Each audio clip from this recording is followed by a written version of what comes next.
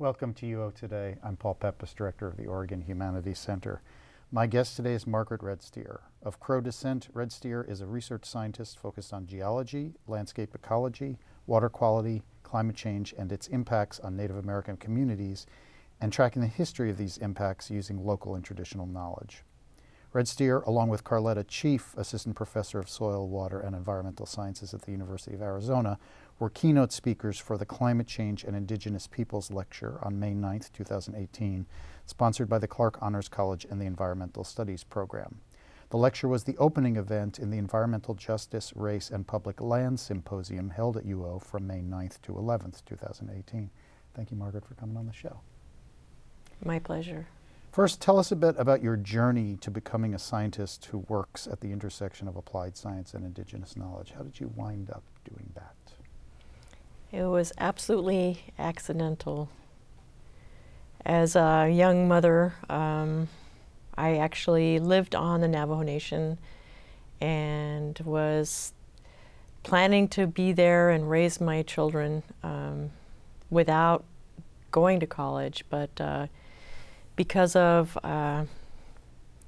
some laws that were passed that divided the Navajo Nation joint use area, or I should say tribal lands joint use area between the Hopi, the Navajo, and the Paiute, the area where we were living ended up being part of the Hopi reservation, and we were essentially given the finances to move off. And at that point, I realized that I needed to do something to help support my family. And it was very hard with a high school degree to get a job that would even pay for a babysitter. So that's when I decided to go to college. And because we had spent so much of our time just trying to find decent water to haul where we lived, I decided that water resources would be a great place to start my studies. And environmental science was something that I was really interested in too, because of the poor water quality, not just on the Navajo Nation, but on tribal lands in Montana. So tell us about the current condition of landscape ecology and water supplies in the Navajo lands of the Southwest. What's going on there now? Well, there's a great deal of change over the 20th century. A lot of springs that were flowing at the beginning of the 20th century, or even 20 or 30 years ago, are now dry. A lot of the rivers and lakes that used to be full all the time and rivers that would flow all year are now only flowing during really high periods of moisture, big rainfall or snowfall events. So only during floods. And so the number of places where people can get water is declining. Of course, there are municipal sources too, but there are probably about 40% of the tribe still hauls water, and they don't have running water in their homes. And so those people are going farther and farther to look for water and spending more money getting water. And what kind of impacts are there on the other life forms that are there? I mean, the entire ecology of the environment must be being impacted by this decline in water supplies. Right, because the river systems don't support the same kind of vegetation that they did in the past. They're a lot drier, and as a result, there's a lot of sediment that's in those river systems that now blows when it gets windy, so you end up with a lot of sand and dust blowing out of the river systems that used to have water flowing in them. The animals that rely on that water, a lot of them are gone. Beaver used to be very common on the reservation, and now it's not. A lot of migrating birds don't go through there anymore either. And does this have an impact on the farming practices, the grazing practices? I mean, the tribe, they farm sheep, I understand. Has that been impacted as well? Yeah. Actually, in the 60s and 70s, people started to shift away from sheep towards other livestock like cattle, simply because if you only have a few animals to begin with, because the forage is low, you have to get a job. And if you have to get a job, you're not going to be able to tend your herds. And so cattle do really well on their own. And so there's been a shift away from sheep to cattle. And people have trouble farming. There's not a lot of water available for irrigating crops. So that's also been really limiting. And plus, again, if the rangeland and the conditions are not amenable to you being able to live off the land anymore because it's getting to be a harsher and drier climate and you need a job, you know, farming is a pretty labor-intensive thing to do. And so a lot of times people have put it aside because of that too, because they just don't have the time. So one of the notable things about your work as a research scientist is that you bring into your work local indigenous knowledge. So first of all, tell us how you go about doing that. How do you combine sort of scientific processes with this local knowledge? How do you go about doing that? The first thing is to have people in the community that are really interested in their own history and their own local knowledge that partner with you. Because I'm not a native Navajo speaker, and a lot of things can get lost in translation. And you have to have people who are really knowledgeable of the culture themselves to partner with you on something like that. So I've worked with Clara Kelly and Harris Francis, who were instrumental in developing the Navajo Historic Preservation Office. And they essentially have been my collaborators in that effort. So tell me how you, how the knowledge of elders, Navajo elders, is contributing to the research that you're doing. Well, one of the big things that is a challenge to doing work on the Navajo Nation is there hasn't been a lot of scientific studies in the past.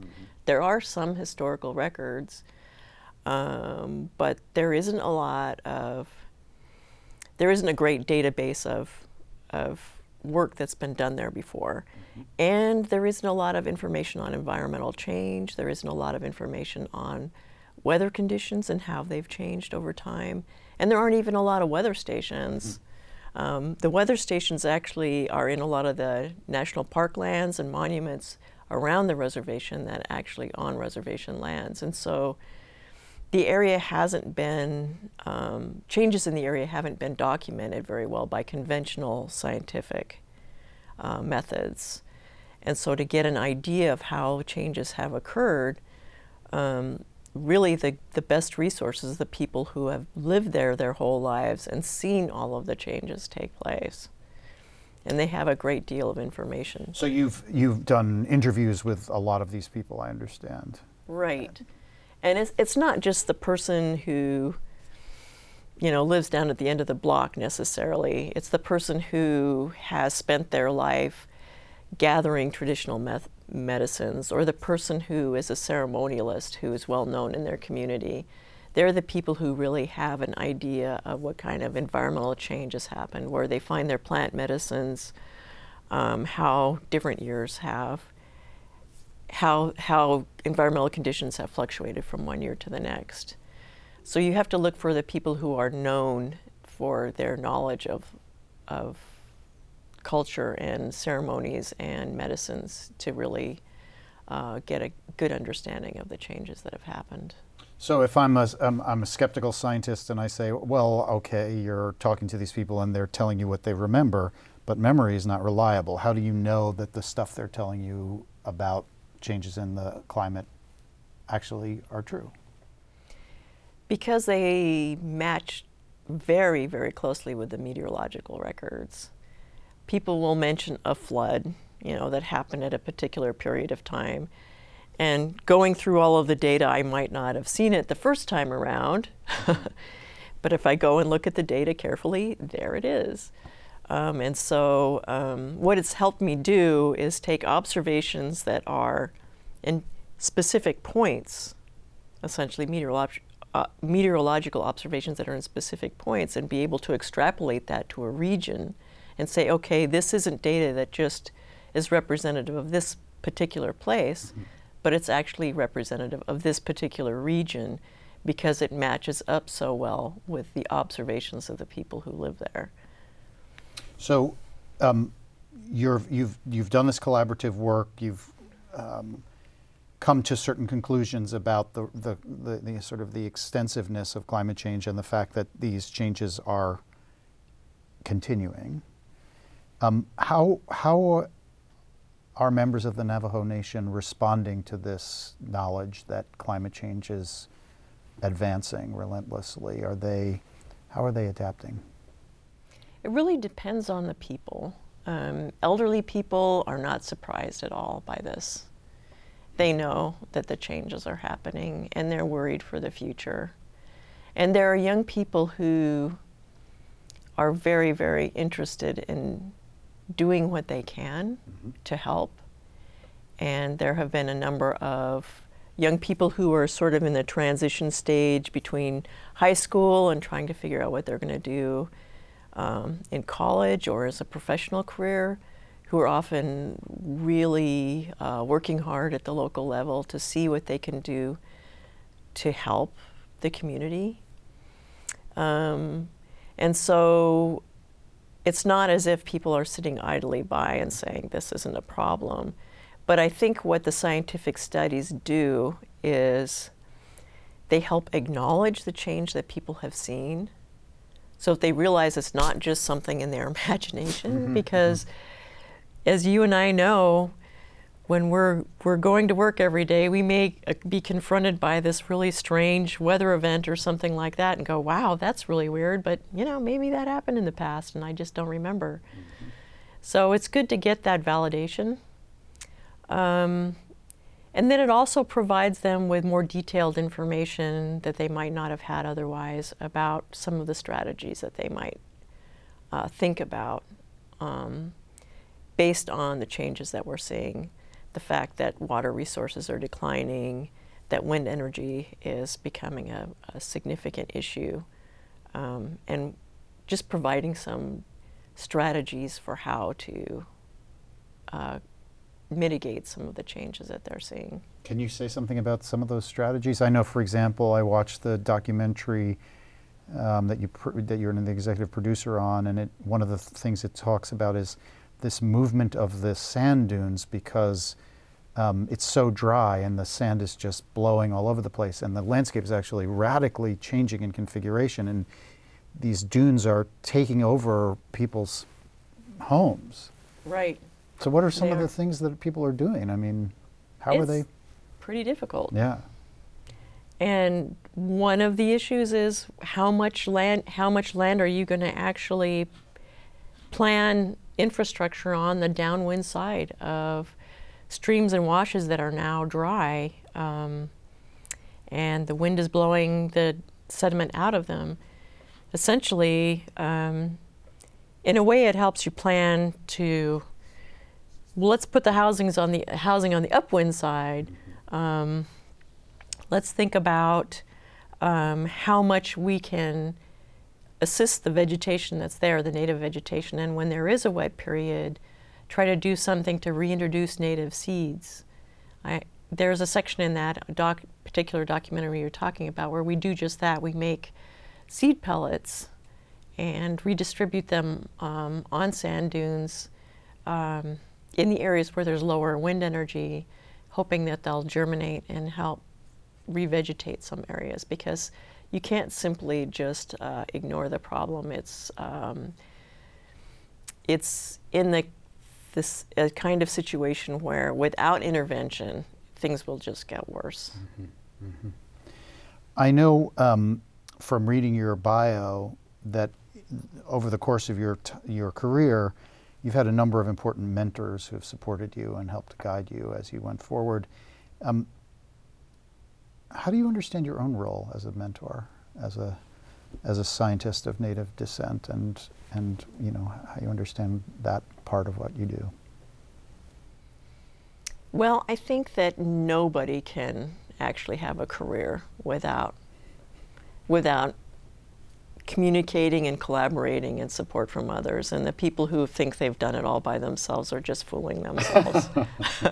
We all rely on each other, and we rely on different viewpoints and perspectives to really strengthen our own body of knowledge.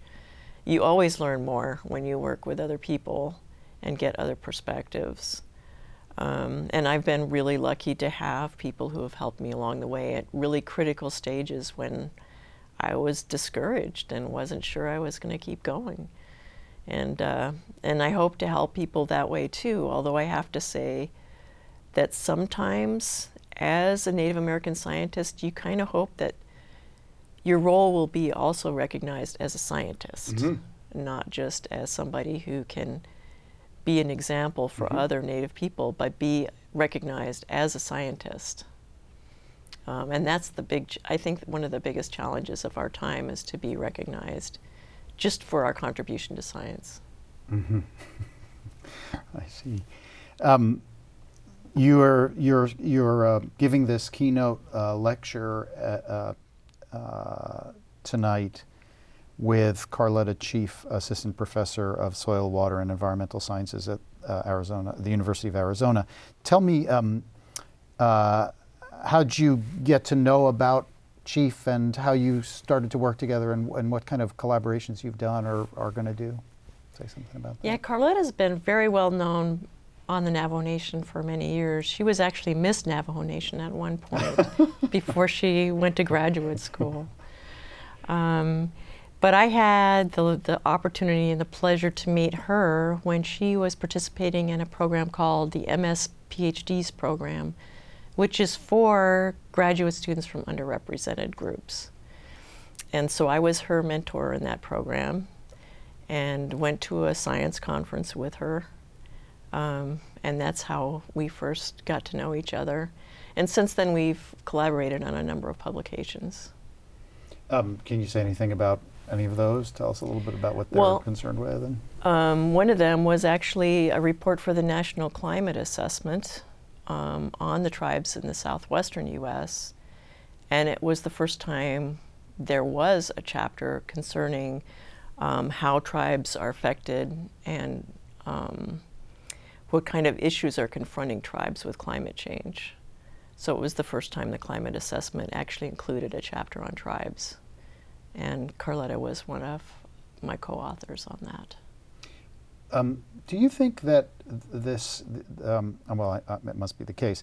Can you say something about the impacts of climate change, not just on the sort of the way of life of the Navajo in this area, but is it impacting their cultural practices? I mean, I could imagine, for example, that there might be, you mentioned native medicines, for example, that are now becoming much more difficult to access because the plants are no longer there. Are there kinds of cultural impacts from this climate change? I mean, we've talked about, that the water has impacted other life forms, non-human life that's there. But what about the sort of cultural practices of the Navajo Nation? How is that? How are they holding up in the face of these changes? Well, what you think of when you think of Navajo people is people who herd sheep, people who weave rugs, people who grow corn, and all of those things have changed. Very few people still have sheep herds now. There's a group called Sheep is Life that are trying to keep weaving and sheep herding alive at this point because it is so rare. So that's endangering a lot of the arts. It's endangering a lot of the culture. Every Navajo ceremony includes corn pollen, and that corn pollen is supposed to be from corn that you've grown, that you've collected yourself. And people don't have cornfields anymore. They're working in Phoenix or wherever, and they're not doing the same things that they were doing before because the climate just is too harsh for those things to continue. So are they getting the corn pollen from elsewhere, or are they changing the ceremonies, or what kinds of things are happening? They're getting the corn pollen from elsewhere. And what's really interesting is now there's sort of a little bit of a problem with corn pollen because it'll be sold at flea markets and things like that, and it gets diluted with things like cornstarch that people buy off the shelf and mix in with it to try to make it go farther and things like that. So it's not quite the same as corn pollen you collect yourself. So adaptation is necessary and continuing. I mean, cultural adaptation. The Navajo are changing their ways to confront these realities. They are. Is it your sense, how has the interest or the offer or the activity of scientists been received on the reservation in the Navajo Nation? Are they receptive? Oh yeah, very much so. Although there's this dichotomy between where tribal revenues come from and what scientific observations show. Because like a lot of tribes, they have very limited revenues, very limited economic bases. And because a lot of their revenue comes from coal and from natural gas, and they're not the only tribe that has this issue, they're sort of looking for ways that they can diversify their economy, but those things have not really come to fruition the way they've been imagined for many, many years. Even back in the 1970s when tribes began to develop coal and sort of assert their sovereignty over the way their natural resources would be managed, they knew that this was something that they had to be able to use as a stepping stone to invest in something else. But because of the challenges of being in a remote area with limited water supplies and things like that and a harsh climate, it's been really difficult for them to find other sources of economic revenue to take the place of coal. Interesting. So I know from you telling me just before we began speaking that you're going to be starting a new job in the fall. I am. Want to tell us about that? Yeah, I'm very excited. It's going to be a position at the Faculty of Interdisciplinary Arts and Sciences at the University of Washington in Bothell. And interdisciplinary work is really important for understanding climate change. It's not just a physical science perspective that we need, but it's also bringing people to the table and all of the other sciences together in order to tackle a problem like this. And do you know, I mean, you're relocating from the Southwest to the Pacific Northwest. Yeah. What are you imagining, how do you imagine that shift is going to impact your work? Are you going to continue to focus your research in the Southwest, or are you going to change your focus? You have any idea about that? Well, I'm definitely going to finish working on the research that I'm doing now, but I'm hoping to also branch out a little bit. Currently, I've started working with the Hopi tribe too, because I've worked on sand dunes quite a bit, and traditional Hopi agriculture also targets sand dunes. Sand dunes are very porous and permeable, and because of that, they've been key to the success of Hopi rain-fed agriculture. And so they're very interested in learning more about what science can tell them about the specific characteristics of sand dunes that they've used in their traditional agriculture to help guide them in their efforts to continue their traditional agricultural practices, because they also realize that things are getting hotter and drier where they live, and they're situated in the middle of the Navajo Nation. So. And do you anticipate working with any of the Northwest tribes when you're relocated? I certainly hope so. Do you know any of the? I mean, obviously the environmental context is quite different up around here.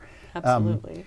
But it's certainly, I mean, there are large sections of the Eastern Oregon that are drought prone, and do you know what some of the kinds of environmental challenges that tribes in the Northwest are facing?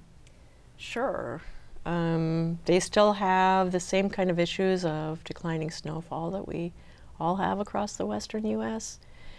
And because of the changes in the way precipitation is occurring, sediment transport changes. So deltaic sedimentation along coastlines, sea level rise, all of those things are still sediment transport issues.